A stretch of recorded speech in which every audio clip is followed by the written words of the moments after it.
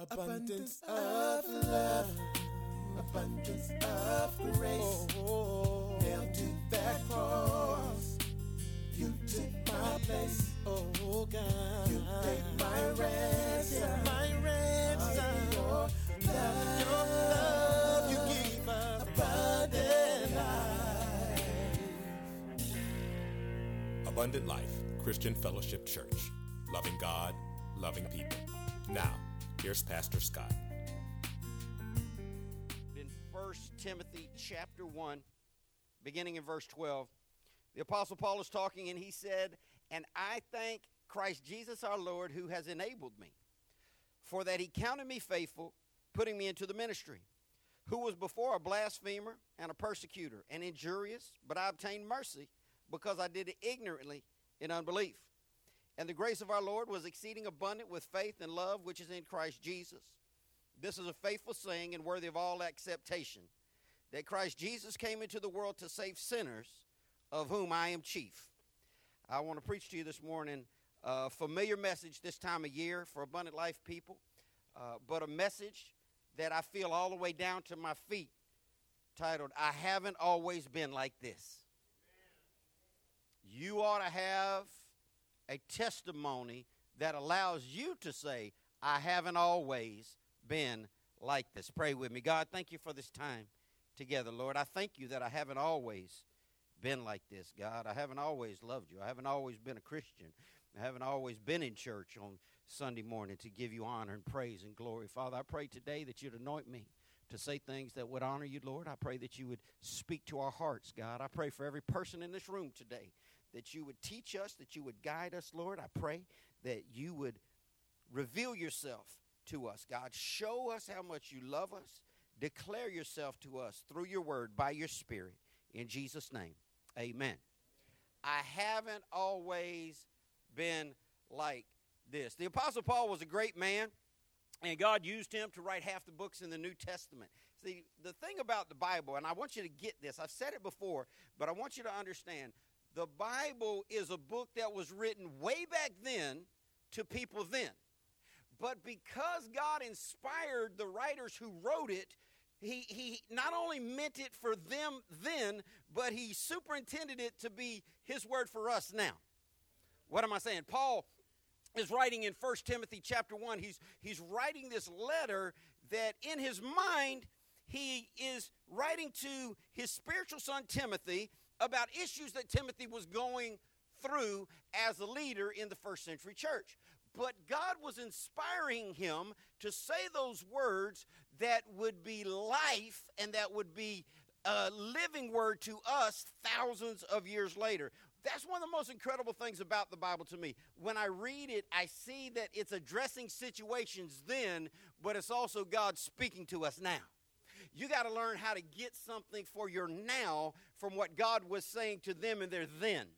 The Bible's different than any other book. It's not just a newspaper. A newspaper reports what happened yesterday, last year, whenever they're talking about it. But that's just as far as it goes. You read it and it's over. You'll never finish reading the Bible, because if you ever start reading it for real, you'll find out the more you read it, the more you find out there's stuff in there that you didn't see. The Bible is alive, it's living, it's an incredible book. And this man, Paul, who originally was named Saul, but God changed him so much that he gave him a new name, was an incredible man. And in verse 12, he said, "I thank Christ Jesus our Lord, comma." Always pause on the punctuation. Take the Bible when you read it and slow it down so you can get it in bite-sized pieces and digest it. And he said, "I thank Christ Jesus our Lord, comma." That's enough right there. That's enough Bible right there that everybody in the room that's a real Christian ought to be able to live off that. This is one of the greatest keys to life you'll ever find. I've told you many times that if you want what other people have, you got to do what they did to get it.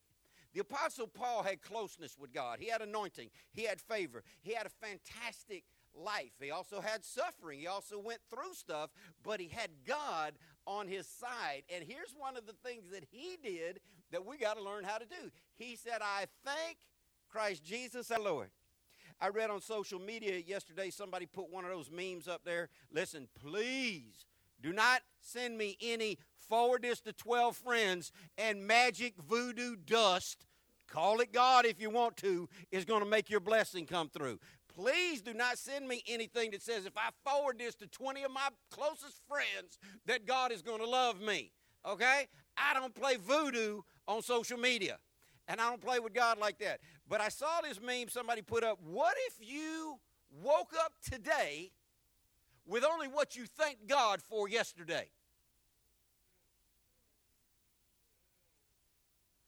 What if you woke up with today only what you thanked God for yesterday? Think about that.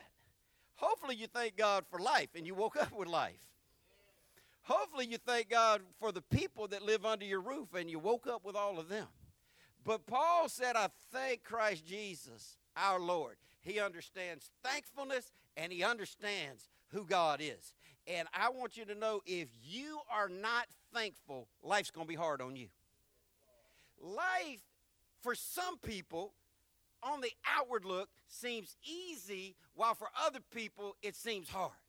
Some people seem to flow through life under a blessing, while other people flow through life under a dark cloud. And I want you to know that most of that is really about gratitude. People talk about having an attitude of gratitude.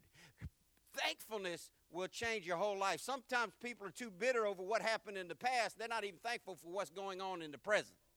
Don't let your attitude be so bitter that you're not thankful.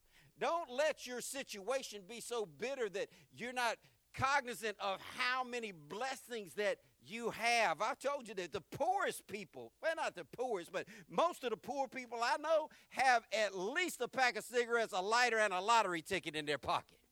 That's not the same in other countries. You look at these banners across the world where we support missionaries, leper colonies in poverty-stricken places in Africa where the white-collar government workers drawing the biggest checks live off $50 a month. Could you imagine? You say, well, cost of living must be cheap. It is, but they're broke. And the poor there is different than here. But do you know there are people that live in some of the most poverty-stricken areas in the world, but they have a grateful heart. They have thankfulness in their heart. If all they know is that God loves them and sent Jesus to die for them, and one day he's going to deliver them from their present situation to an eternal glory, that gives them enough to be thankful about. Paul said, I thank Christ Jesus our Lord who has enabled me, comma, who has enabled me. If you ever want to be anything in the kingdom of God, you got to stop working and you got to start letting God work through you. Too many people do what they do for the Lord, preaching, teaching, deaconing, ushering, living their Christian life in their own power. But the Apostle Paul had such a closeness to God, he understood it wasn't what he was doing, it was what God was enabling him, empowering him, doing through his life. Do you know God wants to take your mouth, your words, your thoughts, your actions, your hands, and your feet and get his job done? It's an incredible thing that the God of all creation would partner with us to be his hands and his feet. Paul said he enabled me for that he counted me faithful, putting me into ministry. Now here is where the twist begins on this passage of Scripture. The Bible says that God counted Paul faithful. Now, if you study Paul's life, he really couldn't get a job as a pastor in America. Pastors, churches in America look for preachers the wrong kind of way, most of them. They put together a pulpit search committee. The church that our church had its origins in, there was a church in Middleburg that was looking for a preacher. They put a pulpit search committee together that included a girl that wasn't even a full adult. They had Amber Gillard on their pulpit search committee looking for a pastor. And she was too young to really even know how to get dressed in the morning. I mean, she was making do on getting dressed. But most churches put together a group of people that may or may not be saved, may or not be spiritual, and they interview for pastors. I'm going to tell you this. Paul could not have gotten a job as a pastor at a church in America. because his past was bad. Anybody glad God can take a bad past and do something good with it? It wasn't Paul's past that made him faithful. It was God who can look into your heart and knows the future and knew that Paul's heart was faithful. Don't let your past define you, Christian. Don't let what you've been through limit you and stop you. It's not about what you've been through. It's about what God is putting in you to do. And he said, God put me into the ministry. I've seen lots of different people in ministry in my life. I've been serving God for a long time, and I have seen God-called ministers. I've seen mama-called ministers. I've seen daddy-called ministers, and I've seen self-called ministers. The only one that is really worth talking about is the God-called minister. My dearest friend, accountability partner, and prayer partner, pastors a church up the road, Pastor Gene Dillon, and he says all the time, to really pastor a church, you've either got to be called or crazy. But it's shocking to me the number of people that just decide that they're going to be pastors where God never put them into ministry. Be careful of people like this. I don't like a lot of cliches, but I do like this one. Think about it. One man put it this way. Some were called, some were sent. Some just packed up their junk and went. If God called someone, see, in the Bible, God always called a person to a ministry, or he sent a person out from a ministry. The greatest way is to be called and sent. If you find somebody that was called and sent, you're safe. I was functioning as a intercessory prayer leader, a couples minister, and teaching a Sunday school class at the church I was just minding my business at when God called me to pastor and to start this church. I talked to my pastor about it, and I'm like, they got 16 adults and some kids. I had 200 people in my Sunday school class, counting couples and their children. I'm like, I don't know. I'm teaching to more people here than I be teaching to there. And he told me, I believe God wants us to send you over there. So I had a people that called me, and I had a people that sent me. Listen, there's a lot of people that weren't called or sent. They just packed up their junk and went. You can go online right now for $15 to $25, depending on how nice you want the certificate to look, and you can get self-ordained. Don't trust anybody that's ordained on the internet. I don't care what they tell you. I don't care what they say the reason they did it for. They got ordained on the internet because nobody that was truly ordained wanted to let them in the club. See, you can't get ordained by somebody who's not ordained.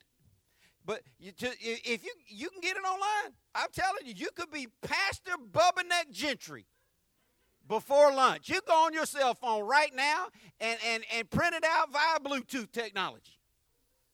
You can do marriages, you can do funerals, you can do weddings. You could rent you a little spot somewhere, throw a sign up, and say, my name is Pastor Bobo, and we welcome you to our Bubba Church. But it wouldn't have anything to do with God counting you faithful and putting you into ministry. Real ministry is done by people who were put into ministry. And Paul said he thanked God who put him into ministry. And then he lets out the truth in verse 13. He said who before was a blasphemer, comma. Paul starts talking about his life, see, because Paul had a testimony. And everybody in this room needs to have a testimony. A testimony tells how you used to be, what happened to you, and how you changed. Well, Paul had a testimony. He had a past, like everyone has a past.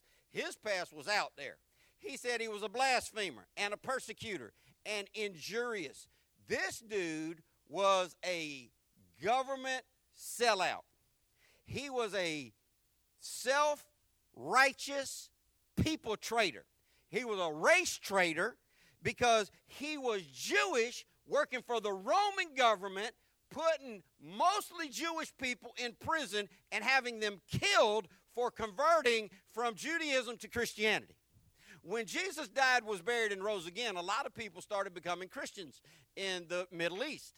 And the government didn't like that, and the Jewish leaders didn't like that, so they hired a bunch of shady folk who would go out and get people arrested and have them killed. The Apostle Paul was one of those people. And this is why when I read the New Testament and all the books he wrote, I think about the people that were listening to him. See, because he wrote letters to people in churches in city like Galatia and Philippi, and he talked to those people, and he told them that, he said, be ye followers of me as I follow God. He said, watch how I live and live like me, and you'll be who God wants you to be. And I'm thinking, there are people in the room who just 4 years earlier can think about their mother or their father that because they became a Christian, this dude had them locked up and murdered. Could you sit under that guy? I know people that can't stay under no preacher. As soon as they find out the preacher's not perfect, and I can't receive from him because he's not perfect, they just rise up and leave and go somewhere else. I don't know where they think they're going to go because no preacher is perfect, but I can tell you this. I don't know any preachers that done dirt Paul's done. I mean, you can find dirt on anybody, but this dude had people killed for being Christian. This dude had people arrested and then was pastoring their family members. Could you imagine? He said, but I obtained mercy. See, read between the punctuation. Those 4 words can be the key to your life. If you can ever really say those 4 words and understand them, if you can ever really lock into those 4 words and apply them to your life and know it's true of you, it's going to change everything about you. I hope that there's somebody in the room today that can honestly say, but I obtained mercy. He said, I obtained mercy because I did it ignorantly in unbelief. He went on in verse 14 to say, the grace of the Lord was exceeding abundant with faith and love, which is in Christ Jesus. See, he found something that he didn't have before. He was a certain way. He was out there arresting people, didn't want them to be Christians. He was blaspheming the name of Christ. He was locking people up, murdering them just for being Christians. It was a barbaric time, and he was the lead barbarian. He said, but the grace of our Lord was exceeding abundant with faith and love, which is in Christ Jesus. There was a song that came out a long time ago. It said, looking for love in all the wrong places. And still today in 2017, that song may not be popular, but there's still people that are looking for love in all the wrong places. They're looking for acceptance in all the wrong places. They're looking for purpose and a bigger meaning in all the wrong places. But the Apostle Paul, he found the grace of God, and it brought this big faith and this big love, which can only be found in Jesus. Jesus said that he's the only way to heaven, and nobody else can come to God any other way except through him. I wonder if you have obtained mercy. I wonder if you realize in that mercy how big that faith should be and how great that love really is. In verse 15, he said, this is a faithful saying. Now, everything Paul is saying is faithful. When a leader, when a spiritual leader, a spiritual parent, when a pastor, a teacher says, this is a faithful saying, or says, wake up, you need to get this, don't miss this, he's going to say something really big here, or at least as big to him. He says it's worthy of all acceptation. Everybody should be able to accept this. He said that Christ Jesus came into the world to save sinners. If you want to know why Jesus came to the earth, there's the why right there. If you want a mission statement for Jesus Christ, a purpose, a vision statement for Jesus Christ, here it is right there. Why did Jesus come to a world that would reject him, spit on him, strip him naked, beat him bloody, hang him on a cross and kill him? He came into the world to save sinners, semicolon. You got to think about that. See, there's some people, I talk to people everywhere I go, and the question I ask is, are you a Christian? And I can tell really by their answer whether or not they are. When they say, well, I'm trying to be, I know they're not. When they say, I hope so, I know they're not. When they say, I've been in church my whole life, I know they're not. When they say, my daddy was a mason who laid the cornerstone on the big church down, I know that they're not, because none of those things indicate to me that they ever saw themselves as a sinner before a holy God that needed his grace, mercy, and forgiveness to bring salvation. He said that Jesus came into the world to save sinners. What do we need to be saved? I've had people ask me, what would I need to be saved from? And I've had people tell me, I never killed anybody. I never really did anything that bad. I've never been to jail, blah, blah, blah, blah, blah. That's why I love people who did big dirt. You don't get that out of big dirt folk. You really don't. You go and you start witnessing, and you come up on some people, and you start telling them about Jesus, and they're going to say, well, I've never done anything that I don't believe I'm a sinner. We have a dude presidenting our country right now who doesn't believe that he ever did any sin. Let me tell you something. That kind of dude ain't a Christian.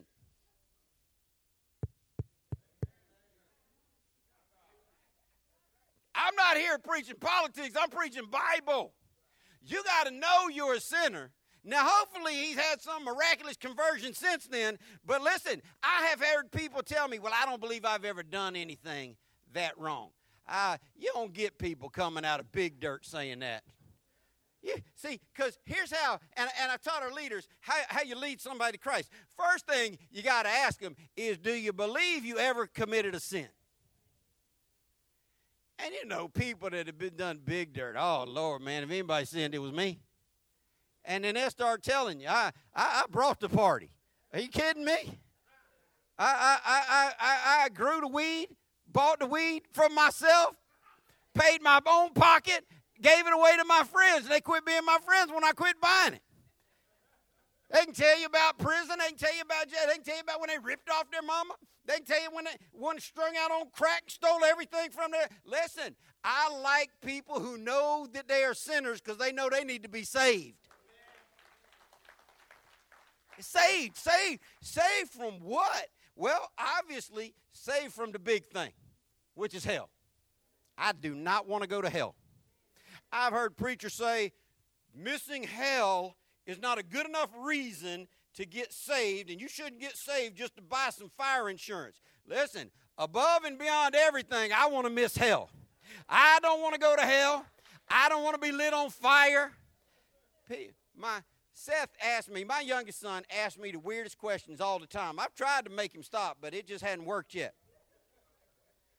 Dad, would you rather be eaten to death by a dinosaur or stomped to death by an elephant? You got any other options in there, Junior? What you trying to do, get my insurance money? Dad, would you rather fall out of a plane without a parachute or fall out of a plane with a parachute that doesn't work? What kind of options are these, boy? Where is your mind at? Dad, would you rather be strangled to death while you slept or strangled to death while you were awake? You see me falling out of a plane, getting strangled, ate by animals, dinosaurs coming after me, and elephants. Dad, do you think it'd be more painful to drown to death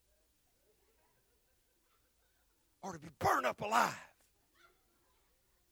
Well, I've got an answer to that. I don't have an answer to no parachute, bad parachute. I don't have an answer to a dinosaur or an elephant. Come on now. Well, bring the dinosaur out. That's not happening. But I have an answer to whether it's worse to be burnt to death or drowned. Now, drowning is a difficult thing. My sister and I drowned one time. We were in Spain. You sure? It seemed like it was in Spain. Did we go to Spain? Did we go to a beach in Spain? All right, you say it was Virginia Beach. So we walk out. We're just small kids being unparented as usual. And we walk out. It's the ocean. Oh, you know, we've been living in England. We don't know nothing about the ocean. They got ocean over there. It's too cold to get in. And so we're just walking, and we walk, you know, it's just knee deep, waist deep. We keep walking out. All of a sudden, we're in no water at all. We're on the sand. We just sit down.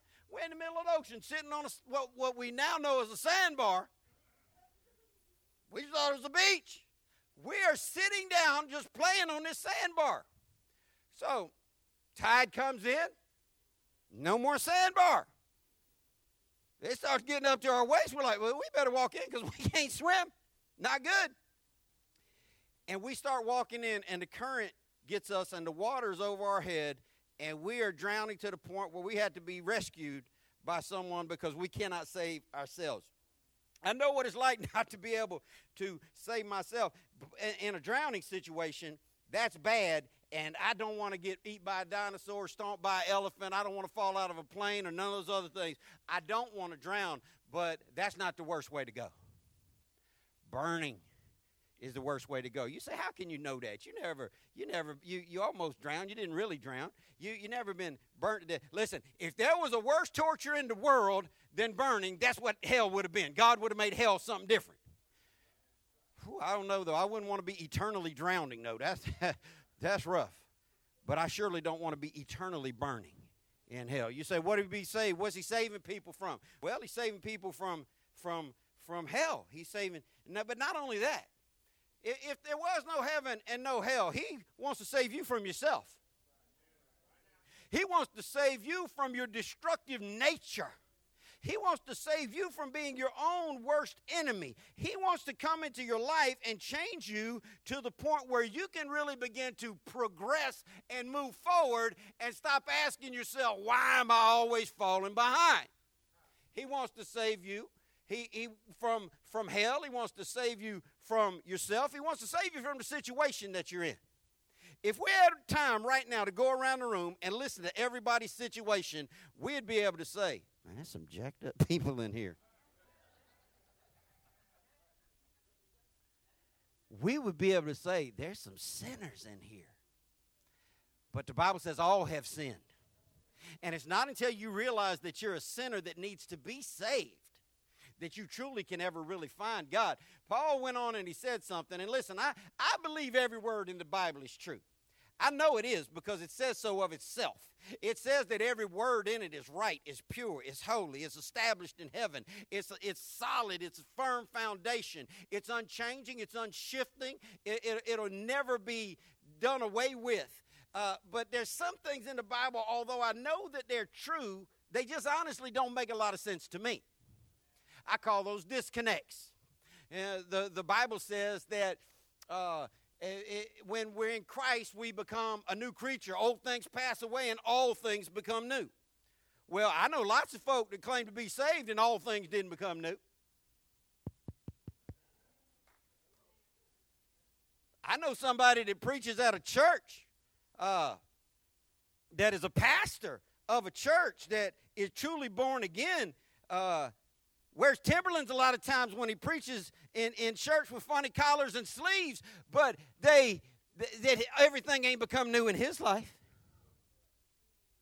I know the word is true, but it don't always seem like my mind catches it. So I understand when I have these disconnects, it's on my mind and not on the Bible, because the Bible's right. My understanding's just not perfect. But man, when Paul says he's the chief sinner, I'm thinking, well, I've done some pretty big dirt in my life, Paul. We might run together.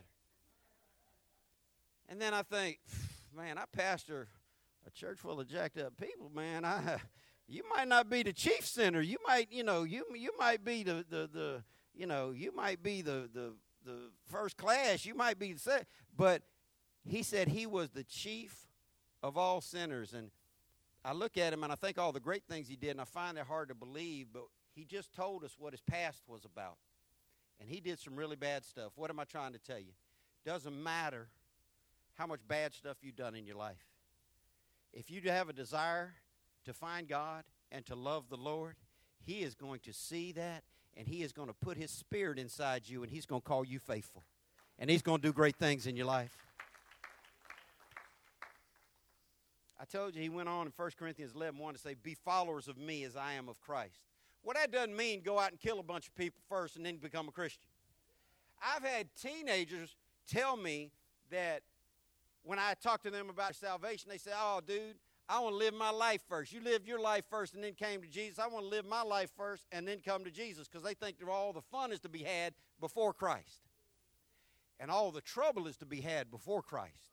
And here's the thing about that. Even if their theory had any truth to it, which it doesn't, the reality is you get to live in that life too strong, you might not make it to 53. And you might not make it to ever finding God. But Paul said, follow me as I follow Christ. Not in his past, but in his present. Not in all the bad that he did, but in the life he lived as a Christian. Follow him by having a testimony that you can go and talk to other people about. I told you the title is I Haven't Always Been Like This. If you live long enough, you're going to realize life's weird. Can we agree on that? Life has ups and downs. Life moves quickly sometimes. Sometimes you feel like you're in a rut and it's not moving fast enough, but there are good days, bad days, happy days, and sad days.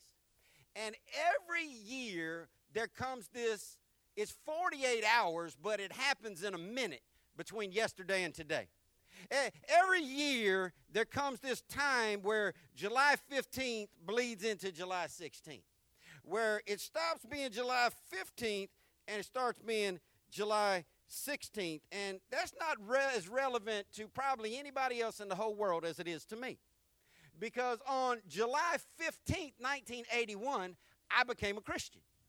I had what we know is a spiritual birth.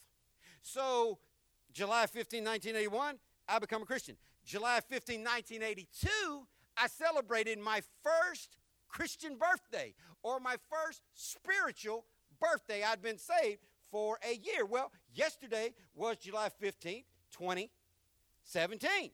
So that means that yesterday was my 36th spiritual birthday. I've been saved for 36 years. That's a long time. But that's yesterday. And just to show you how fast life changes and how weird life is and how there's ups and downs, good and bad, ins and outs for everybody, July 15th is the greatest day of celebration in my life. People say, you ask most people, what's the best day of your life? Oh, the day I married my better half. Stop kissing up. She going to let you come home tonight either way. You know, okay, you feel that way, whatever. All right, praise the Lord. Oh, the greatest day of my life is when I saw my baby coming to the earth. I kind of quasi saw mine coming to the earth. I stayed at the head. I didn't get down in the catcher thing. No, I played baseball my whole life. I did enough catching. I played catcher exclusively. I stayed up top. They're like, you want to watch this? No. No. I'm going to look at her. Hand me that baby when everything. The greatest day of my life when I saw my child come. No, that's not. I thank God for children, especially mine. But undeniably the greatest day of my life is when I became a Christian and God invaded my heart and soul and changed me forever and let me know that he loves me and he changed my life. Greatest day of my life. July 15th is a celebration for me of the greatest day of my life. But at 11:59, July 15th ends and July 16th begins. And July 16th is not only the day after July 15th, it's the goes from being the greatest day of my life to the worst day of my life. Because on July 16th at 8:15 in the morning, 11 years ago today, my wife died and left me with a 2-year-old and a 4-year-old and not knowing what to do. So 11 years ago last night, I was sitting in a hospital in downtown Jacksonville watching Gail struggle as she was preparing to take her last breath, which she ultimately did 11 years ago today. Numbers are a funny thing. I'm not big into numerology. I know too many weird Christians that are like, ooh, that's the 5th day of the month. Well, you know, 5 stands for grace, but tomorrow's going to be 6, which stands for sin. So there's a sin and a grace. And they just start making stuff up and adding stuff. But sometimes numbers hit me in such a weird way. Okay, so 36 years ago, I became a Christian. 11 years ago, my wife died, went to heaven, and she was 36. This is the only time those 36s will line up together, because next year will be 37, but she'll still have died at 36. Okay, so what's the moral of the story? I don't know.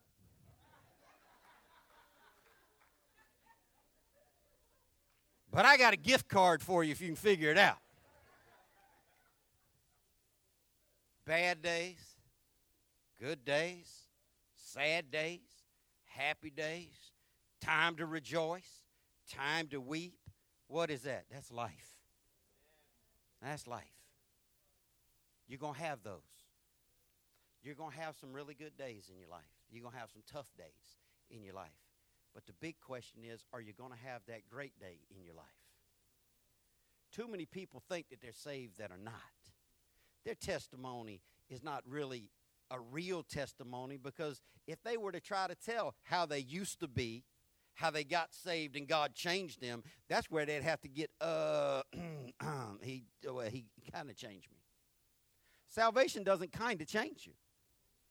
Salvation doesn't, you see, sitting in church kind of changes you. Walking out praying a prayer and making a decision that you didn't fully embrace kind of changes you. When you get true Holy Ghost, Bible salvation, new birth, spiritual awakening, conversion, biblical renewal, you get changed from the inside out, and there's no doubt about it. This is the kind of thing that happened to Paul. He said in verse 13 that he used to be a blasphemer. In verse 15, he said he was the top sinner. See, he remembered what he used to be. And even though it's been 36 years ago, I remember what I used to be. I believe that Paul never forgot, and he never got over what happened to him one day as he was walking on the Damascus road, and God revealed himself to the Apostle Paul in the person of Jesus Christ. He never forgot it, and he never got over it. I want you to hear this if you don't hear anything else. You want to be a successful Christian? You need to do these things that he did. Never forget when God saved you, and never get over the fact that God loves you. Never forgot it, and he never got over it. See, the problem is this church is filled up with people who never got saved, so they can't remember it. And it's filled up with people who did get saved, but they forgot how great it was. That's why people tell me all the time, Pastor Scott, I wish I could get back to being as excited as I was when I first got saved. Oh, well, you got over it. You got over it. You forgot that you were a sinner that needed saving. You forgot what God did for you. I'm okay with the movie Passion for the Christ. It's got some real gory stuff in it, but it's not as gory as what happened to Jesus. But I was so shocked when that movie, The Passion of the Christ, came out, that people were standing outside the theater. Movie cameras were filming. Local news cameras were filming these people. They're coming out of the theater weeping, and they were saying, I never knew that Jesus did all that suffering for me. I'll serve him now. I'm thinking, what kind of church you been in? You never knew Jesus suffered, bled, and died for you?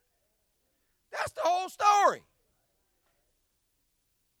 But I tell you what, you might have known it, but if you didn't let it change you, you're not saved. You might know it, but if you gave your heart to God and you forgot about him, then you got over and it's not impacting you now. Paul never forgot, he never got over what happened to him on that Damascus road. And he tells this story in Acts 22 to Festus the governor. He tells his testimony, and Festus don't like him, wants him locked up and killed. And then that's in Acts 22. Then in Acts 26, he retells his testimony to Agrippa. And I want to read that for you. It's lengthy, but I want you to hear it because I want you to see how a testimony gets put together, because there's power in a testimony. I have been in Bible college most of my adult life. I've been to Bible college. I've been to seminary. I have multiple degrees. And I still can't articulate enough doctrine to overcome crazy folk that want to argue about the Bible. Don't argue Bible with people. The Bible says if a wise person argues with a foolish person, that whether they agree or disagree, there's no real peace in the matter.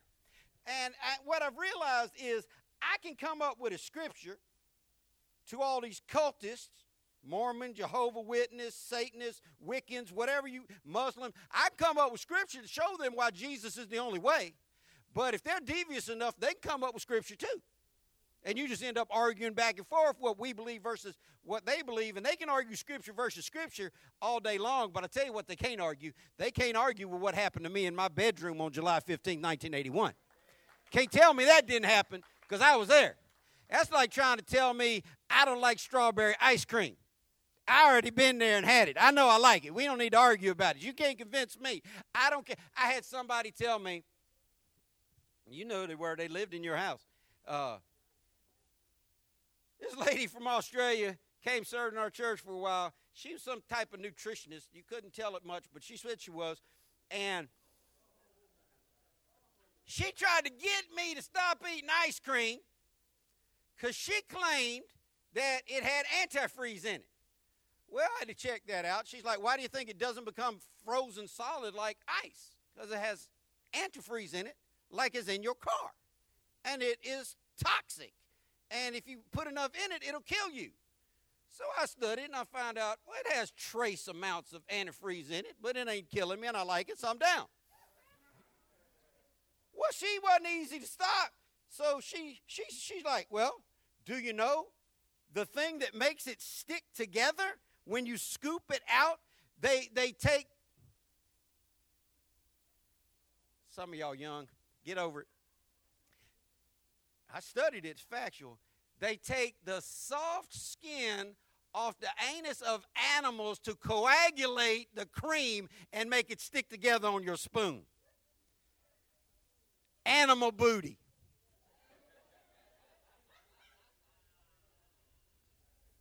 She told me, you're eating antifreeze and anus. I said, it really tastes good with sprinkles on it, though.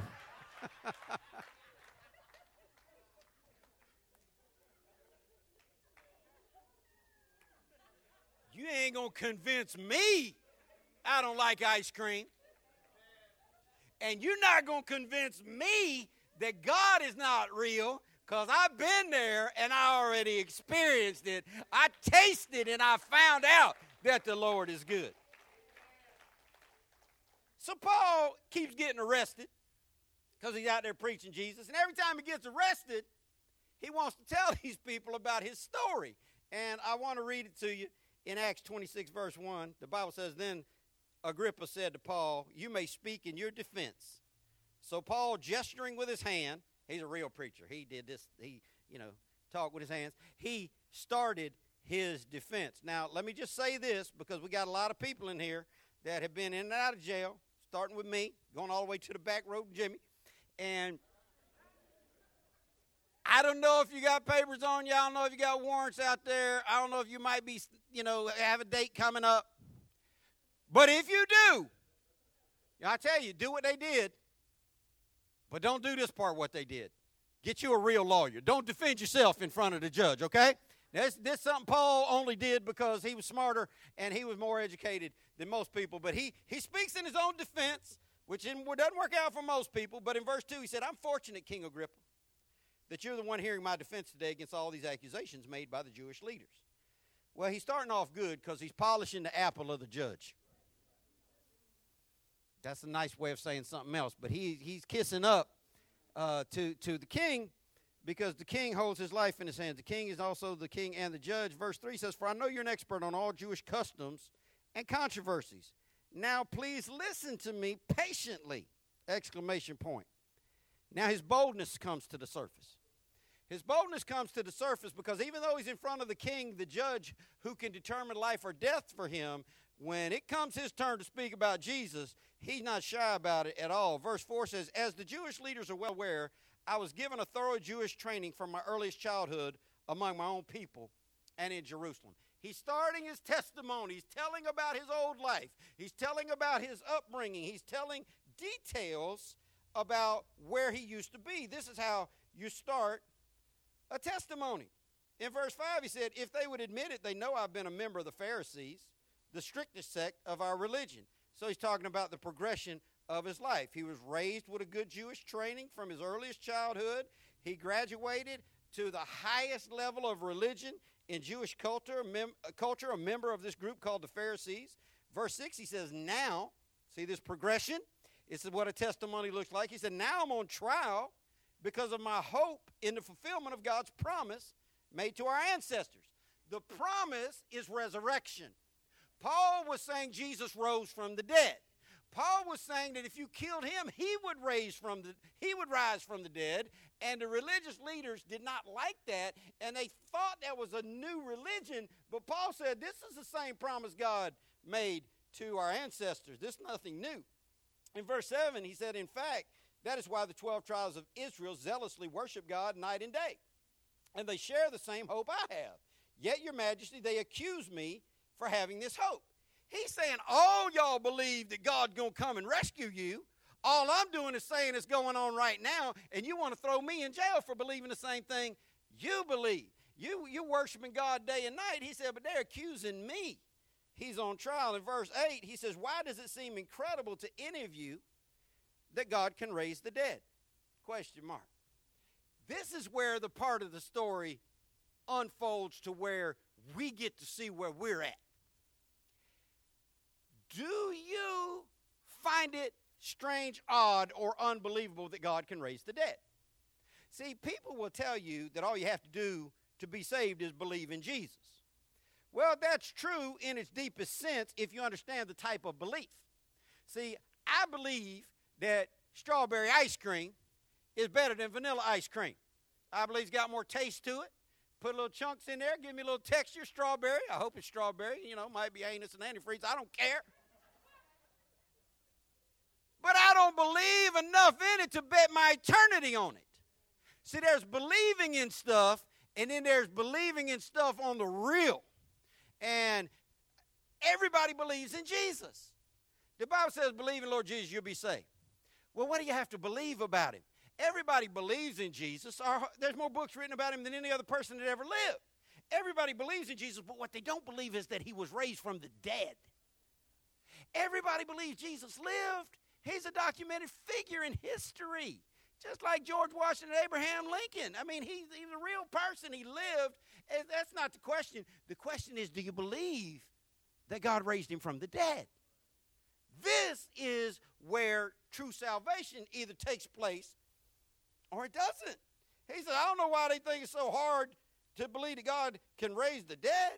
Verse 9, he says, I used to believe that I ought to do everything I could to oppose the very name of Jesus the Nazarene. Now he's telling his story about when he was against Christianity. See, because Christianity told him his way was wrong. Well, he didn't like that. Guess what? Neither do people today. You tell people come to Jesus and he'll give you double for your trouble, and God gonna come through for you, and God gonna make a way out of no way, and God. It's lottery? Was it selling hype? Selling hope? What are we selling here? Because it sounds like a carnival act. You tell people come to Jesus and everything will get better in your life, you might sell a few tickets that way. You come and tell people, come to Jesus, and he's going to tell you that you're doing it wrong and you need to change and do it right. Well, people don't like that part, and Paul didn't like it. Jesus came and said, y'all are doing it wrong, and y'all got to do it my way. Paul's like, and I can just hear him now, here's the most religious thing, and some of y'all going to get mad at me because it's your favorite phrase. The devil is a lie. The devil is a lie. Let me just say grammatically, the devil can't be a lie. The devil is a liar. The devil is I don't care what you say, the devil is a lie. I can hear Paul saying it right now. Jesus is a lie. He didn't want to be told his way was wrong, and he had to change. So he hooked up with a bunch of other people that didn't believe in Jesus, and he's like, man, if y'all will give me the authority, I will go out and I'll kill them all. I'll drag them in by their necks, we'll throw them in jail, and we will rid our world of these people that are telling us we're wrong and they're right. I got some good news for you. If you're on the Lord's side, you're right. If you're not on the Lord's side, I got some bad news for you. You're wrong. It's a right-wrong world. It's a heaven or hell proposition. It's a go up or go down reality. In verse 10, he said, indeed, I did just that in Jerusalem. Authorized by the leading priests, I caused many believers there to be sent to prison. He took people. Here was their crime, believing in Jesus. When we first got saved, Dean and I were going to this church Hillcrest Baptist Church, and the preacher used to always say stuff like, if they came in black masks, why has it got to be a black mask? Why can't they just come in with black masks and machine guns? A pistol wouldn't do. A shotgun, but black mask, and said, if you really believe in Jesus, stand up and we'll kill you. He wanted to know how many people be willing to die for Jesus. How many people would you let them drag you off for your faith? And we were all taught to say that we would, but I realized something along my way in my Christian journey. Dying for Jesus would be about the easiest thing I could possibly do. It'd take 1 second. It might take 2 minutes. I mean, a good shot, be quick, but I might bleed out. But it'd be over. Dying for Jesus is quick and easy. Living for Jesus is where the real work comes in. But he said, I sent them to prison. I cast my vote against them when they were condemned. He was the one that cast the vote to have the death sentence put on these people. Verse 11, he said, many times I had them punished in the synagogues to get them to curse Jesus. Can you imagine? They come in storming right now with guns, saying every one of y'all curse Jesus. You ought to get a magazine or read online some stories from a magazine called The Voice of the Martyrs. And they tell real life stories, not of what happened to Christians thousands of years ago, but what's going on right now. About how in countries in the Middle East, mainly, in large part, where they find Christians meeting, and they go in and they shoot them, and they tell them, curse Jesus or we will kill you. They told a story one time, and people actually lived in eyewitness testimony to the story of how Muslims came into a Christian church. I think it was in Pakistan, and they put a Bible on the floor and said the only way you're leaving this room alive is to kneel down and spit on that Bible and crawl out of here like a dog. That's a tough choice with a gun to your head. People are like, I'd do it, Pastor Scott. I'd do it for sure. Really? You do all that, but you won't give a dime out of $1? Really? You do all that, but you won't read your Bible 5 days a week? Really? You do all that, but you won't love God and love people? But anyway, they shooting people, killing people. People were spitting on the Bible, crawling out like dogs, and lived through to testify they did it because they knew God had forgiven them. They had this little girl. She knelt down before the Bible, and as they thought she was going to spit on it, she picked it up and wiped the spit off it on her shirt and with her hands. And she kissed it and clutched it to her chest as they shot her dead. What was her crime?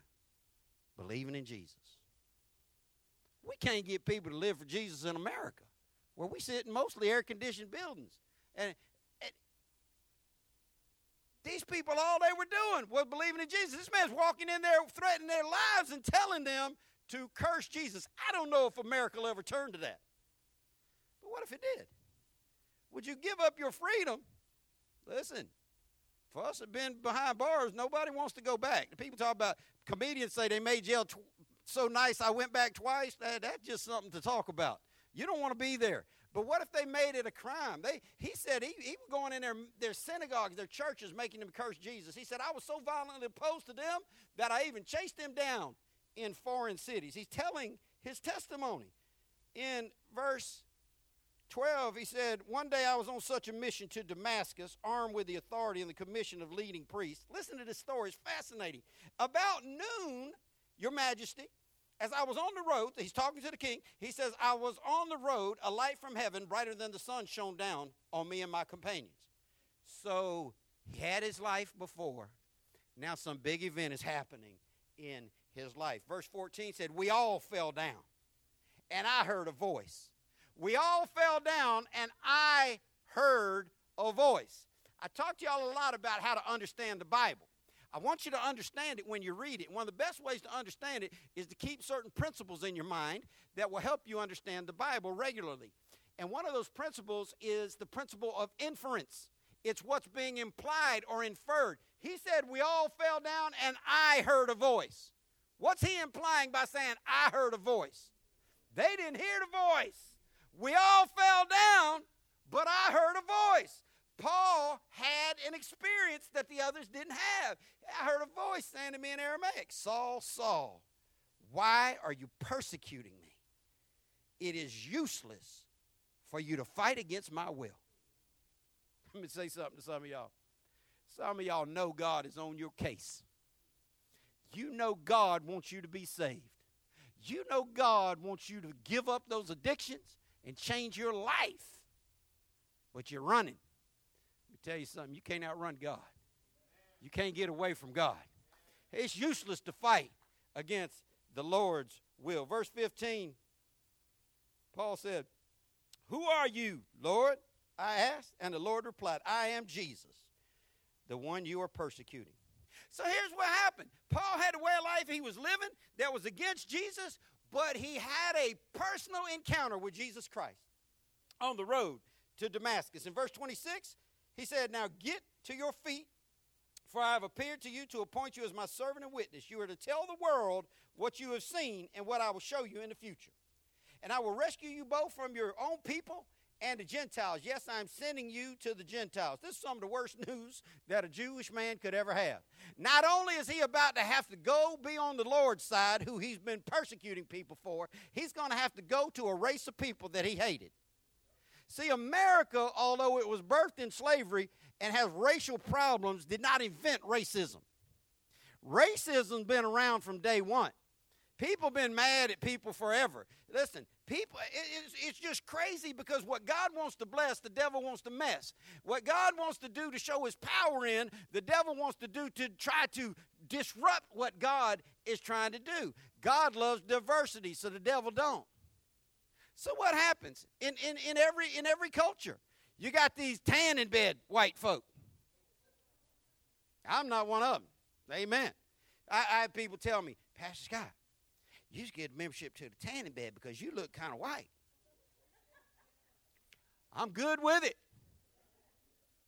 I am good with it, and I'm cancer-free. Hallelujah. I'm not going to no tanning bed.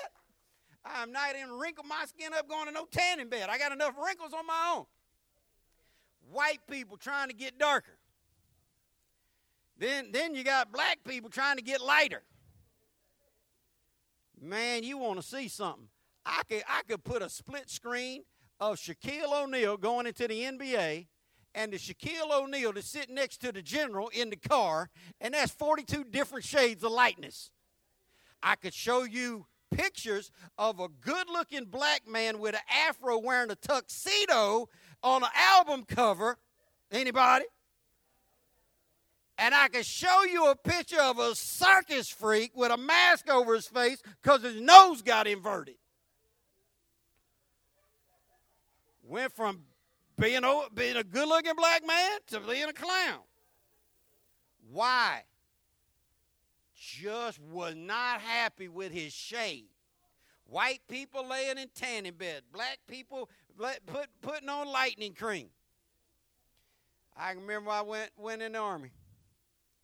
I saw the first farmer's tan on a black man I ever saw. It was wild. My man took his shirt off. He was white as me from here up. Darker than Brother David from here down. Be happy with where you're at. Racism is the plot of the devil. Racism happens inside races. Rich white folk think they're better than poor white folk. Light-skinned black people don't like dark-skinned. Dark-skinned people offended at light-skinned people. Stop hating people and stop hating yourself. Self-hatred is what the devil wants to put on you. Love what God made you to be. Stop trying to be something else. Stop trying to be what you're not. Be you. Be thankful for who you are. Listen, everybody, I tell y'all, everybody can't be 6'2", 220 pounds of twisted steel and sex appeal. Somebody got to be 5'9" and cuddly. Everybody can't be skinny as a rail because that ain't a good look on nobody. But in our culture, you know, we've accepted maybe a little too much of enlargement. When you start changing fat to fat, make people feel bad. When you start changing fat, I ain't fat, I'm thick. No, baby girl. You about 3 biscuits past thick.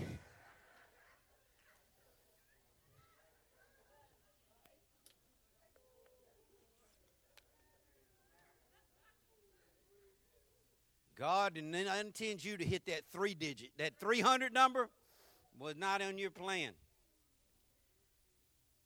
Racism. He got a message. Could you imagine some Klans member? This is how it goes. This is really what it is. The head Klans member runs into Jesus on the road to Damascus. He said, "Who are you?" Because I'm about to go hunt me down some black folk. He said, "I'm Jesus, the head of them black folk." And the Klans member's like, what to do? But he surrendered. And then he said, "Here's what I want you to do, boy. I want you to go and minister to them and love on them, care for them, share their burdens, and be their pastor." You think the Klansman was like, "I've been waiting on that my whole life. Go to me, an NAACP rally. Get involved with a Dr. King." They took this man who was anti-Christian and anti-Gentile and said, "You're going to have to go through something. Listen, don't believe the hype. Come to Jesus ain't going to solve every problem you got. It might give you a couple of extra problems. I ain't saying it's easy. I'm just saying it's the only way to heaven." Verse 18, he says, "You're going to go open their eyes so they can turn from darkness to light, from the power of Satan to God. Then they'll receive forgiveness for their sins and be given a place among God's people who are set apart by faith in me." Paul thought Jewish people were the only people God loved. You realize there are people out there that think that their race of people is the only people God loves? You know, most racism is hidden in religion anyway. Klans people think they're Christian. Ain't no Klansman going to heaven. God don't accept racism. God said, if you can't love the people that you see, you surely don't love a God that you can't see. Ain't no militant black folk, us only, FUBU, white devil hating, blue-eyed devil, white people hating, militant racist. Black folk can't be, they can when they're killing people. God took this racist man and said, "I'm going to save you, and I'll make you fall in love with people that you never loved before. I'll make you minister to people, and I'm going to let you be the one that helps them go from being on their way to hell to on their way to heaven. And they're going to receive forgiveness for their sins and have a place with God's people." That wasn't an easy message to hear. And sometimes Christianity's not an easy message to hear. So people can soften the message to make people like it, or they can tell people the truth and say like it or lump it. The truth's the truth anyhow. And that's the way we go. Verse 19, Paul says, "So, King Agrippa, I obeyed the vision from heaven. I preached first to those in Damascus, then in Jerusalem, through all Judea, and also to the Gentiles, that all must repent of their sins and turn to God." That's the gospel. You must repent of your sins and turn to God, and prove that they have changed by the good things they do. Listen to what Christianity is. Repent of your sins and turn to God, and prove that you have changed by the good things you do. Have you repented of your sins and turned to God? And if you say you have, can you prove it? It's like the one man said, if you were on trial for being a Christian, would there be enough evidence to convict you? You got to be able to prove that you have changed by the good things that you do. Verse 21 says, "So some Jews arrested me in the temple for preaching this, and they tried to kill me. But God protected me right up to this present time so I can testify to everyone from the least to the greatest. I teach nothing except the prophets and what Moses said would happen, that Messiah would suffer and be the first to rise from the dead, and in this way announce God's light to Jews and Gentiles alike. Verse 24. Suddenly Festus already heard this story in Acts 22. He's tired of hearing Paul go on and on about his testimony. Festus shouted, Paul, you are insane. Too much study made you crazy. Verse 25, Paul replied, I'm not insane, most excellent Festus. What I'm saying is the sober truth. And King Agrippa knows about these things. Paul was filled with the Holy Ghost. Paul knew that this unsaved king understood Jewish custom. He knew about their religion, and he could tell God was moving on King's heart. He said, King Agrippa knows about these things. I speak boldly, for I am sure these events are all familiar to him, for they were not done in a corner. He says, I know you know that what I know is what you need to know. Verse 27, Paul asked a question that could have cost him his life in that culture, because King Agrippa was polytheistic. He worshiped many gods. And Paul said, King Agrippa, do you believe the prophets? He didn't even give him a chance to answer. He said, I know you do. That's bold. That is bold, especially in that culture. Verse 28, Agrippa interrupted him. This way he said, do you think you can persuade me to become a Christian so quickly? You think you're going to change me and all these gods I worship off your little testimony speech? You think this is just like that? I'm just going to fall down and just get in love with Jesus? And Paul replied in verse 29, last verse in this testimony, whether quickly or not, I pray to God that both you and everyone here in this audience might become the same as I am, except for these chains. He's standing before the judge, locked down in chains. The whole courtroom is listening. Everybody in the palace is listening. He said, I don't care if you do it quick, if you do it slow. I just hope that you and everybody that hears what I'm saying becomes like I am. Not this prisoner, but this man who has been saved and changed by this revelation of Jesus Christ. And it's my prayer today that everybody who hears my testimony will become the same as me. You won't have to dress like me. You won't have to talk like me. You can't be me. I can't be you. But we all can be saved. And I pray that you'll be saved today. See, one good thing about Abundant Life, we park on dirt. We got lots of challenges. We got a preacher that's honest about his issues. We don't have the best building. We don't have the best parking lot. We don't have the best preacher. But I can guarantee you this. The pastor of Abundant Life Christian Fellowship on Georgetown is saved for real. And every church can't say that about their preacher. I'm not saved because I'm perfect. I'm saved because Jesus changed my life. And I want you to be just like me. I told you yesterday, my 36th spiritual birthday. I've been saved for 36 years. I've been in full-time ministry for 35 of those years, off and on. Been serving God my whole life as an adult. And I know this for sure about the Bible. You must be born again. Jesus said in St. John's Gospel, chapter 3, you must be born again. You were born on whatever day you were born. I was born on August 6th, 1963. I'm going to be 54 years old next month. I had a birth date in the natural, but we all had a birth date in the natural, but I got something beyond that. I got a birthday in the spirit realm. I got a new birth on July 15th, 1981. Yesterday was the 36th anniversary of that. If I asked you when your birthday was, you know that answer.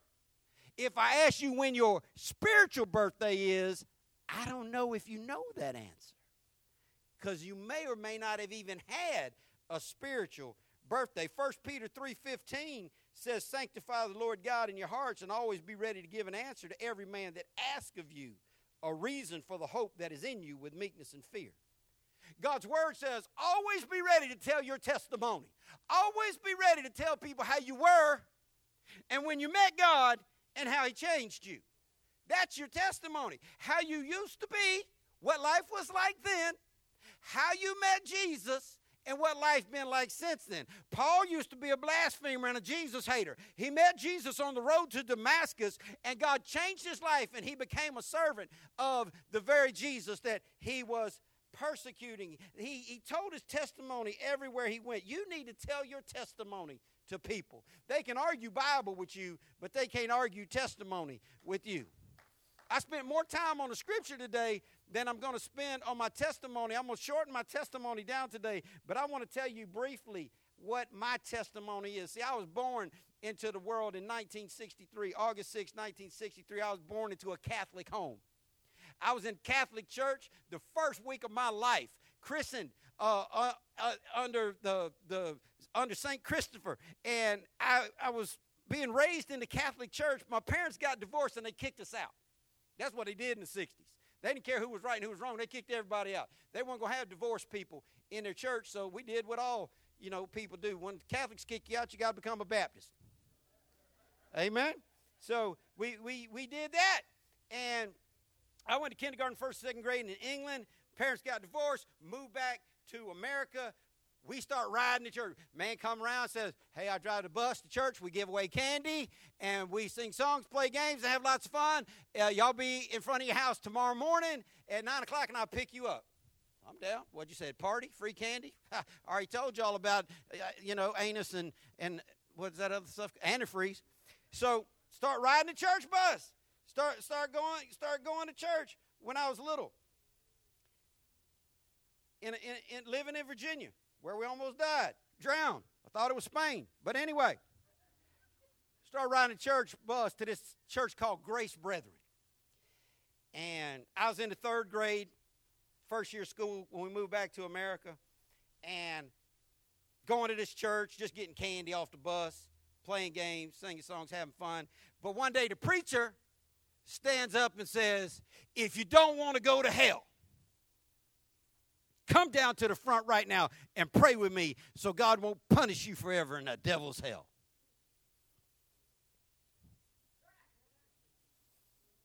Hey, I ain't the sharpest knife in the drawer, but I knew I didn't want to go to hell. So I walked down the aisle. He said, you want to get saved? Uh-huh. You want to follow Jesus? Uh-huh. He said, say these words. God will save you. He prayed. I prayed what he prayed. He said, you're a Christian now. He turned around and he said, this is little Scotty Becker. And he comes today to accept Jesus Christ as his Savior. And everybody that's happy, say amen. And everybody said amen, and they clapped for me. He told me I need to get baptized. And so I got baptized. And they gave me this little red Bible. So I'm like, I'm a Christian now. Got a Bible. Got baptized. The preacher said I was a Christian. Then we moved to Jacksonville in 1975. As I was 11 years old. Figured, well, we ride the bus. The dude came by, knocked on the door. They got a bus too. Rode the bus to the church on Normandy Boulevard. West Normandy Baptist Church. I was 11 years old. There's a 4-year-old girl there named Gail that I swore when she grows up, she's going to be beautiful. I'm going to marry her. And when she grew up, she was beautiful, and I married her. And I still have the Vacation Bible School certificate from 1975 when Gail's mom taught me in Vacation Bible School. And so I'd known these people my whole life coming up from 11 years old. So we're going to church. I'm carrying my little red Bible to church. That year in summer camp, the pastor said, you Christian teenagers, you ought to be bold for Jesus. The Bible says whosoever believes in him should not be ashamed. If you're not ashamed of Jesus, you ought to carry your Bible to school. I dare you. Don't dare me. Come on now. Don't dare me. On the west side of Jacksonville, man, you can't dare me to do anything. So I carried this Bible to school every day in the 7th grade. First 9 weeks at Eugene Butler 7th grade center on the railroad track. Transferred from Eugene Butler to an even worse school, if imaginable, James Weldon Johnson off Kings Road. Carried this Bible to school every day, 7th grade, on top of my books. Bold with me and my red Bible. Wasn't reading it.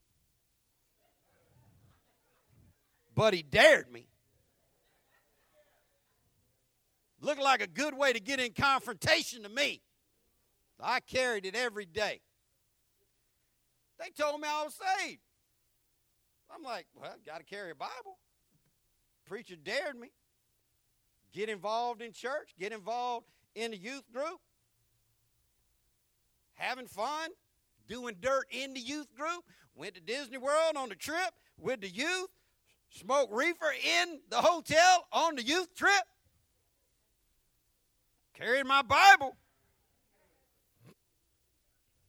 Realized that was wrong.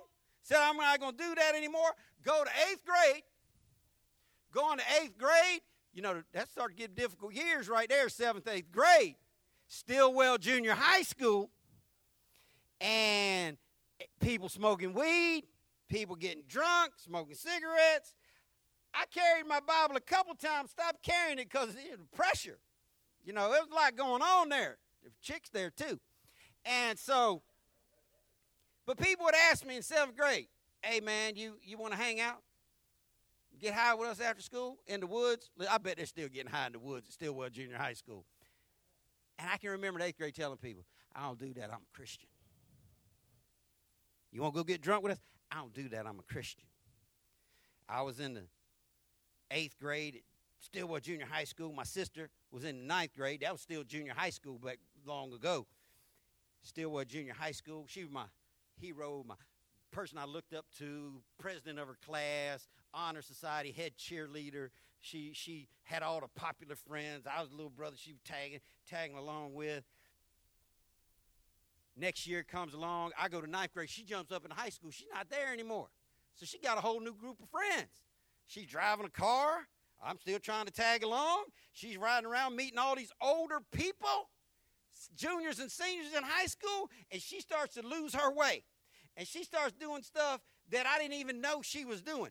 One day, we just doing what we do. We're walking around the neighborhood, Country Creek on Normandy Boulevard, and looking in a new house. It's a house, looking at these houses being built.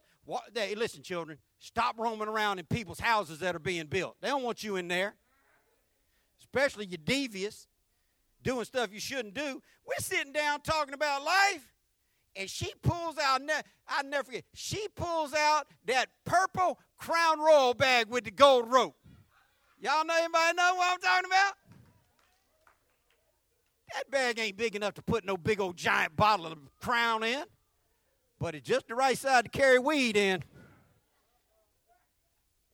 And she pulls out a joint. She said, hey, you want to smoke this? We don't do that. We're Christians. Because, you know, I got a Bible. And she says, I'll never forget it. She said, oh, it's not that bad. Bug does it. She had a friend named Bug. Listen, if your child is hanging around somebody named Bug, 8-Ball, Q-Stick, anybody going with two names, Ray, listen. Ray or Pookie. Do not let your children hang around Bug, Ray, and Pookie. Bug does it. They told me everything I need to know. So there I was, 9th grade. My sister, who I followed through everything. The only reason I walked the aisle in that church is because she had done it. The only reason I got baptized is because she had done it. I just followed her. She never got in trouble. I got in all the trouble. She would have, if there's a white sheep, I don't know, but if there was a black sheep, I was it. And so she's like, okay, so she fired it up. She smoked it. I smoked it. Did for me the same thing reefer did for everybody first time they did it. Nothing. I didn't know anything about how to inhale marijuana. And so she was acting high, so I acted high.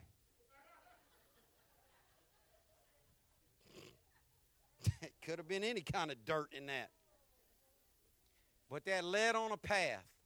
Y'all see my sweet Little sister sitting there with her deacon husband, all churchified and church administrator, led me into drugs, alcohol, twisted living. I started smoking weed. I started drinking. We both quickly become massive alcoholics to the point where we had been sick. We were known as the brother and sister in high school most likely to pass out drunk on your yard and vomit in your driveway. Am I right? Both of us. Once we got tired of getting sick on rum, Bacardi 151, once we swore that off, we just went to a whole grain gallon jug liquor in the trunk of the car, drink it hot. It'll get you quicker. Lived that life, got involved in selling drugs, got arrested a couple of times, wasn't carrying my Bible anymore, wasn't talking about Jesus anymore, wasn't talking about being a Christian anymore, wasn't talking about I don't do that anymore.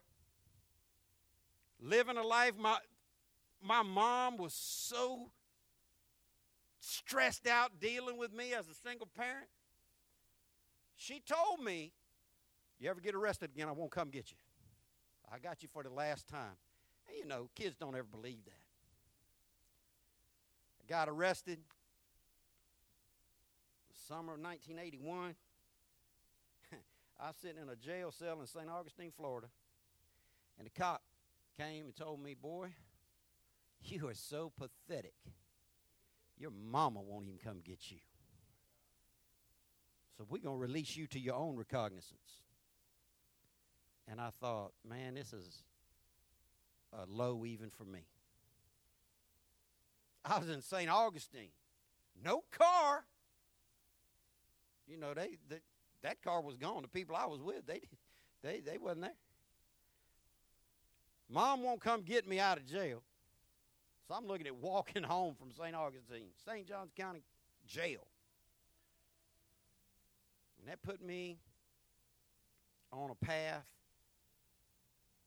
to where on July 15, 1981, I was coming home late. Out of school, out of high school, never took an ACT, SAT test in high school, never was planning on going to college, didn't have a job, was a dope dealer, didn't need a job, had money. Coming home from a party, riding down the road with my window down, hanging my head out the window, not because I didn't have air conditioning. Some of y'all old drunks know what I'm talking about. I was just trying to stay awake and make it home alive. I came home, shirt off, hot July. I walked in my room, I threw my shirt down, was going to go to the kitchen and get something to eat. You come home from a party, you hungry. And I turned back and I looked at where my shirt landed, and it was real similar to where that napkin landed. It landed on I thought I was on it on my bed, but it landed on the night table next to my bed. And it landed touching that little red Bible. I hadn't read that Bible in years. I didn't carry it to school. But it sat on my nightstand like a piece of furniture.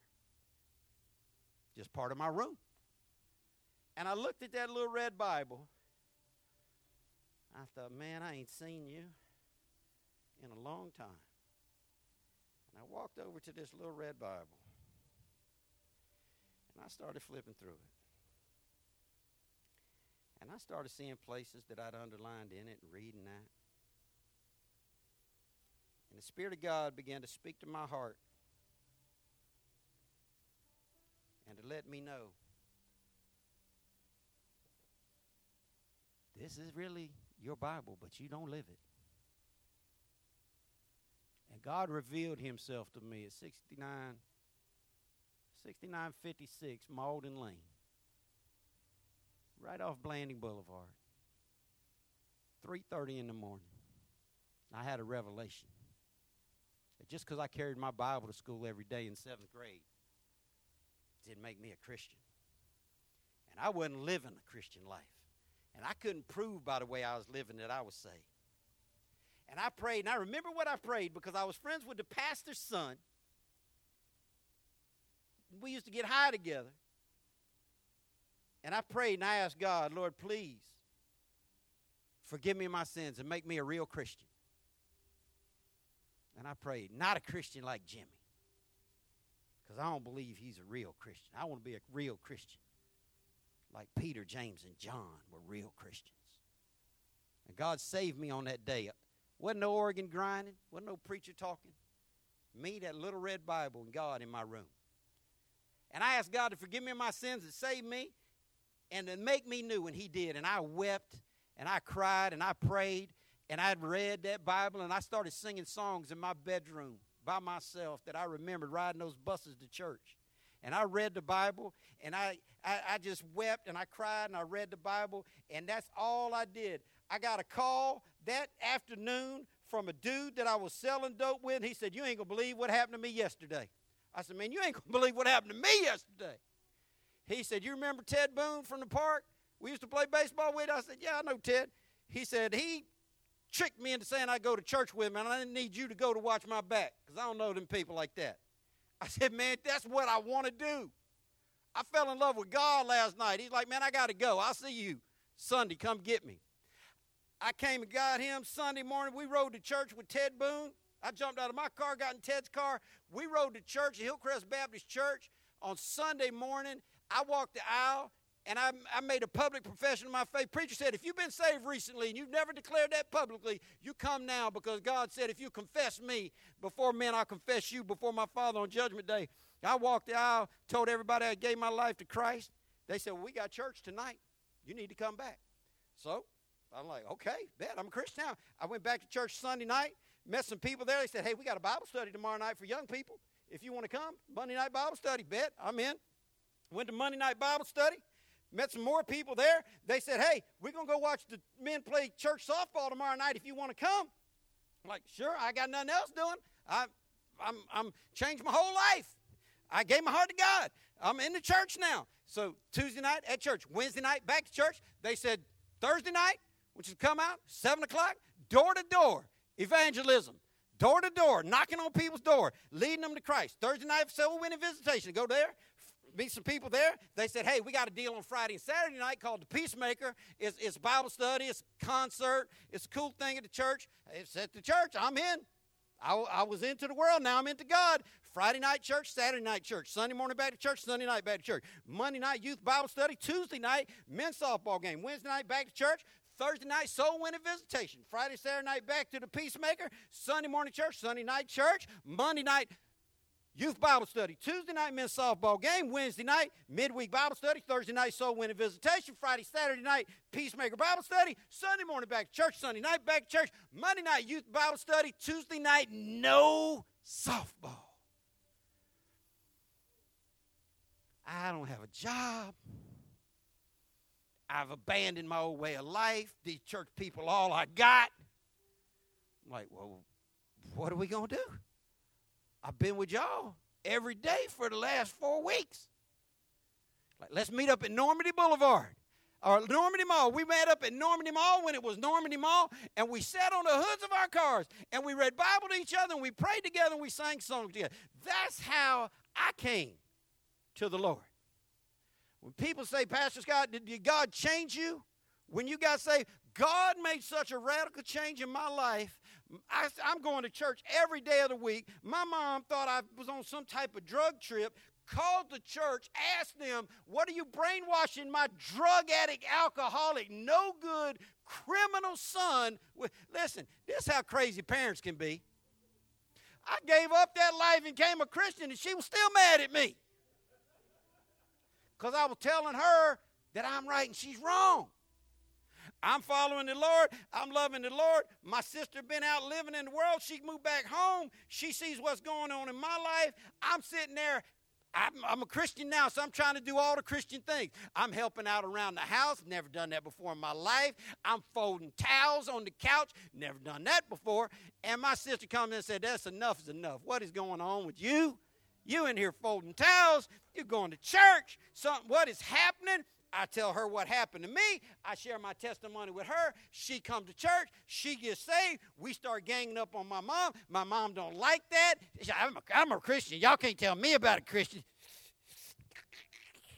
Yeah, I've been in the church. I took y'all to church. You can take us to church. You sent us to church. We start loving on Mom, start begging Mom to come to church. Please, Mom, come to church. Please come to church for my birthday. Please, Mom, come to church. It's a special day. Please, Mom, come to church with us. And she finally gives in, get to church, guest preacher. I'm like, I'm shot out now. Y'all know, you bring somebody to church, you do not want a guest preacher. If it's good for you to be going there, you want them to get the whole shot. And this dude, 900-year-old, bald, had 3 hairs on his head that were white.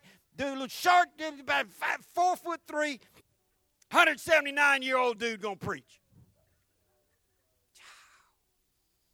Brother Connie Johnson. He got up and he started preaching.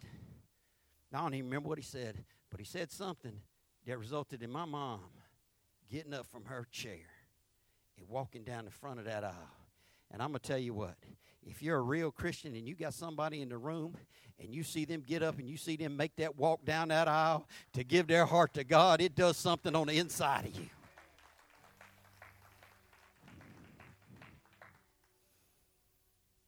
So my family made a realization of there's a difference between going to church. We've been to church. There's a difference in carrying Bibles. We carry Bibles. There's a difference in acting religious. We had acted religious. There's a difference in real salvation. And I know it's late, but I want to finish with this. I want to let you know the most famous verse in the Bible is John 3:16. And it says that for God so loved the world that he gave his only begotten Son, that whosoever believe in him should not perish but have everlasting life. God doesn't want you to perish. God doesn't want you to die and go to hell. See, when that preacher presented me to the church and said, this is little Scotty Becker, he come today give his life to Jesus Christ, everybody clapped for me and told me I was a Christian. I wasn't a Christian. I just prayed that prayer because he told me to. That prayer don't have magic dust on it. It didn't save me. It didn't change me because I wasn't ready to be saved. I wasn't ready to be changed. I was still in my head. I wasn't ready to give up on me and become some new person that served only God. So I drifted back to my old ways.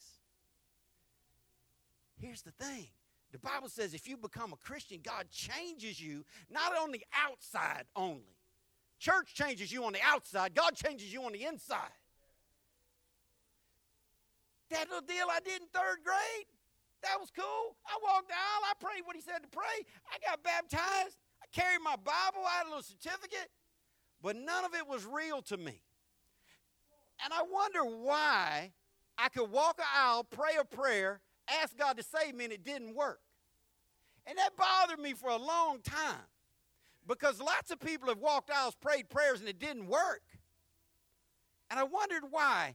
Until God finally showed me the answer in his word. In Jeremiah, God said that you will search for me and you will find me only when you search for me with your whole heart. And just like I walked an aisle in the 3rd grade and thought I was saved when I wasn't, those people told me I was saved. It was the worst thing they could have done to me. Because I can remember being in high school and people try to tell me about Jesus. I'm the biggest dope dealer in the high school. People tell me about Jesus. I'm like, nah, I'm saved, man. I got saved when I was in the 3rd grade. I'm once saved, always saved. You don't need to tell me about Jesus. I know Jesus. I didn't know him like that. I knew who he was. But I wasn't born again. I was just churchified. And I'm going to tell you something. God sent me here today to tell some of y'all, you are not born again. You don't have a spiritual birthday. You couldn't tell me right now if I said, when did you get saved? You don't know. You don't have any testimony at all. You can't tell me where you were when you met Jesus and how it changed your life. All you can talk about is church. You ain't changed on the inside. You know deep down in your heart that it ain't well with your soul. You know that if you died right now, you can't be sure that you'd go to heaven. Why would you live in that uncertainty? Why would you live in that area of not being sure when the Bible says whosoever will may come? Jesus said that if you would confess him before people, he'd confess you before his Father on Judgment Day. Listen, walking an aisle won't make you saved. Praying with me won't make you saved. I got no magic dust to sprinkle on you. But if you really are ready to stop being unsaved and get born again, Listen, the biggest problem with church members is most of them never been born again. The Bible declares that the majority of Christians are not, the majority of church members are not truly saved. Jesus said a lot of people will say to me on Judgment Day, I did all these cool things, but I was in the church, I was in the choir, I preached, I taught. He's going to say, but you never really had a relationship with me. And I want to tell you something. It's not church membership that you need. It's not baptism that you need. It's not a new leaf that you need to turn over. You need to get saved on the inside. You need to get Holy Ghost, Spirit-filled, Jesus Christ, Bible salvation. And if you want to get that, there's no reason to put that off. If you want, I'm talking to you as real as I can talk to you today. I'm talking to you from somebody who was somewhere, who met Jesus Christ in a real way, and God changed my life and gave me a real salvation. And I want to see you have that. Some of y'all always doubting your salvation, wondering why you're always doubting your salvation. That's God's grace on your life, trying to let you know you're not really saved. People talk about the devil's bothering me, trying to make me doubt my salvation. The devil will never try to make you doubt your salvation. He wants you to think that you're saved when you're not. Some of y'all sitting here thinking right now, I've already seen this, I've been through this, I already walked the aisle, I already prayed the prayer, I know I'm saved. You know you're not. You know deep down on the inside of you, you are not. You know that you don't really have right standing with God. But if you are honest enough to admit that you are in need of a Savior, I know a Savior who is willing to save you. Jesus came into the world to save sinners. I was a sinner then. God saved me. I still sin now, but when I sin, I repent because I have the Holy Ghost living inside me to guide me and to convict me. Some of y'all wonder why you can't beat your addiction. Some of y'all wonder why you can't beat your depression, why you can't beat always falling down and bumping your head. God is trying to get your attention. All you got to do is let go of your pride. All you got to do is surrender your life to God.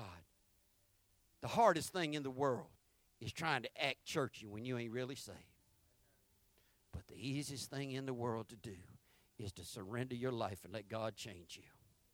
And I want you to give your life to God today. Pray with me. God, thank you for this time together. Lord, I thank you for saving me 36 years ago. You saved me when I didn't deserve it, God. You saved me when you didn't have to, and I'm grateful. God, I pray right now, Lord, that you will save the lost, encourage the saved. Abundant life. Thank you for listening to the ALCF Sound Doctrine Podcast, and visit us on the web at alcfnow.org. Your financial support for this ministry allows us to share the gospel around the world. Your support is greatly appreciated. If you would like to give a donation, please go to alcfnow.org. Abundant Life Christian Fellowship Church, loving God, loving people.